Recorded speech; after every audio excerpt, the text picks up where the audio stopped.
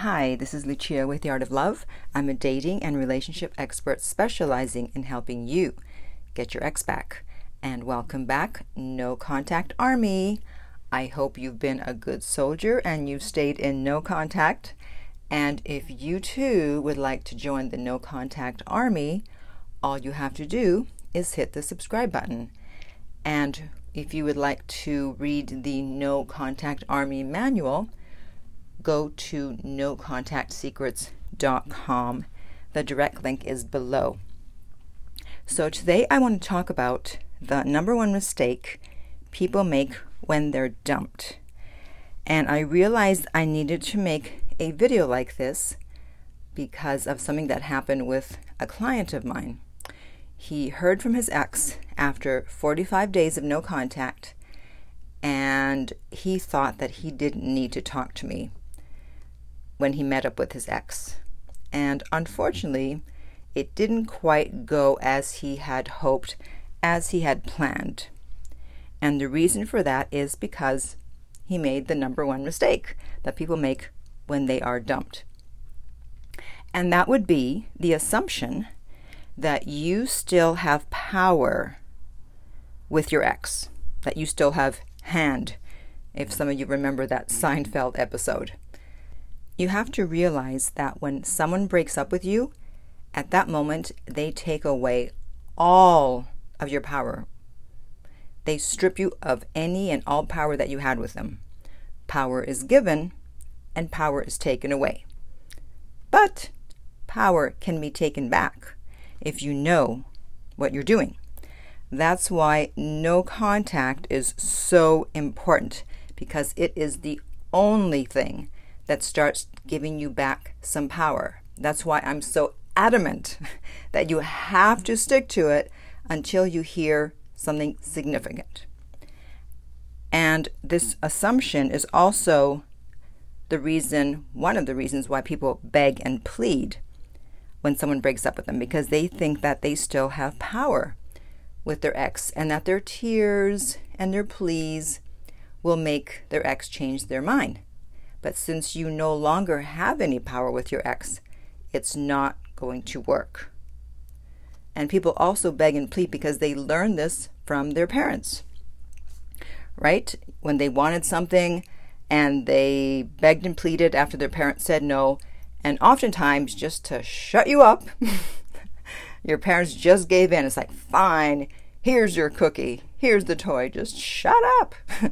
But unfortunately, parents are not doing their children a favor when they do that, because what you're doing is you're teaching them that even if someone says no or says something you don't like, all you have to do is beg and plead and they'll change their mind. And that's not realistic in the real world. It works with parents, but not in the real world. So if you have children, then be a good parent and prepare them for the real world. And when you say no, do not change their mind, no matter how much they beg and plead. Otherwise, that's what you're teaching them. Just beg and plead and you'll get your way. And then they grow up and they find out, it's not quite that way, is it? So please don't do that. Now, in believing you still have power, you hold the mistaken belief that all your ex has to do is to hear your voice or see you and they'll change their mind, like you have some sort of magical power. Now, you did have power with them when their interest level was above 50. But when someone breaks up with you, their interest level is no longer above 50. It's now below 50. Otherwise, they wouldn't have broken up with you. And if their interest level is below 50, then your voice or your presence, seeing you, talking to you, is not going to have much of an effect on them. So stop breaking no contact or responding to insignificant communication thinking that you've got this magical power, because you don't. They took that away from you when they broke up with you. Your only power is no contact. It's your superpower. Knowing how to do it correctly, knowing what to do, what not to do, what to say, what not to say. That's why I've made an entire playlist, the no contact playlist. and I will link it down below. Now with my client, he contacted me for a session, and then actually the same day that he contacted me, and this has happened a few times, strangely enough, all of a sudden he heard from his ex, and she wanted to get together. And as I mentioned, it had been 45 days. And so he wrote back and he said, oh, I don't need the session anymore. And we're like, whoa, wait a minute. Oh, yes, you do. Oh, yes, you do. Just because you heard from your ex, it doesn't mean anything. That's just the beginning of getting your ex back. It's not as simple as, okay, I heard from my ex after not speaking to them. All right, they want me back. It's all good. Okay, I don't need you anymore. If only, right? And so we convinced him. It's like, no, you do need a session. And so we set up a session, and it had to be at midnight his time because of the time difference, and that was really his only availability. Unfortunately, he fell asleep. So we didn't do the session, and I left a message, and I said, as soon as you get my message, please contact me so we can do your session. I was willing to do the session as soon as possible because I knew that he was meeting with her that day in his time zone. And he didn't follow through because he had this assumption that because he heard from his ex, now he had power with his ex, and now they were going to get back together and all was going to be well. And that's not how it turned out. It was his birthday, so she contacted him. They did get together for his birthday, but they did not get back together.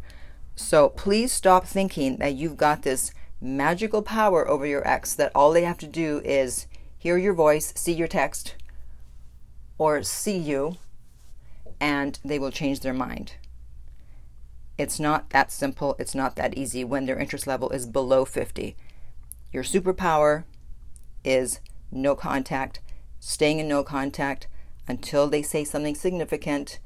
And you're asking, what is significant? I've done several videos on that, you guys. So just search through my videos and look for the ones that speak to your situation, okay?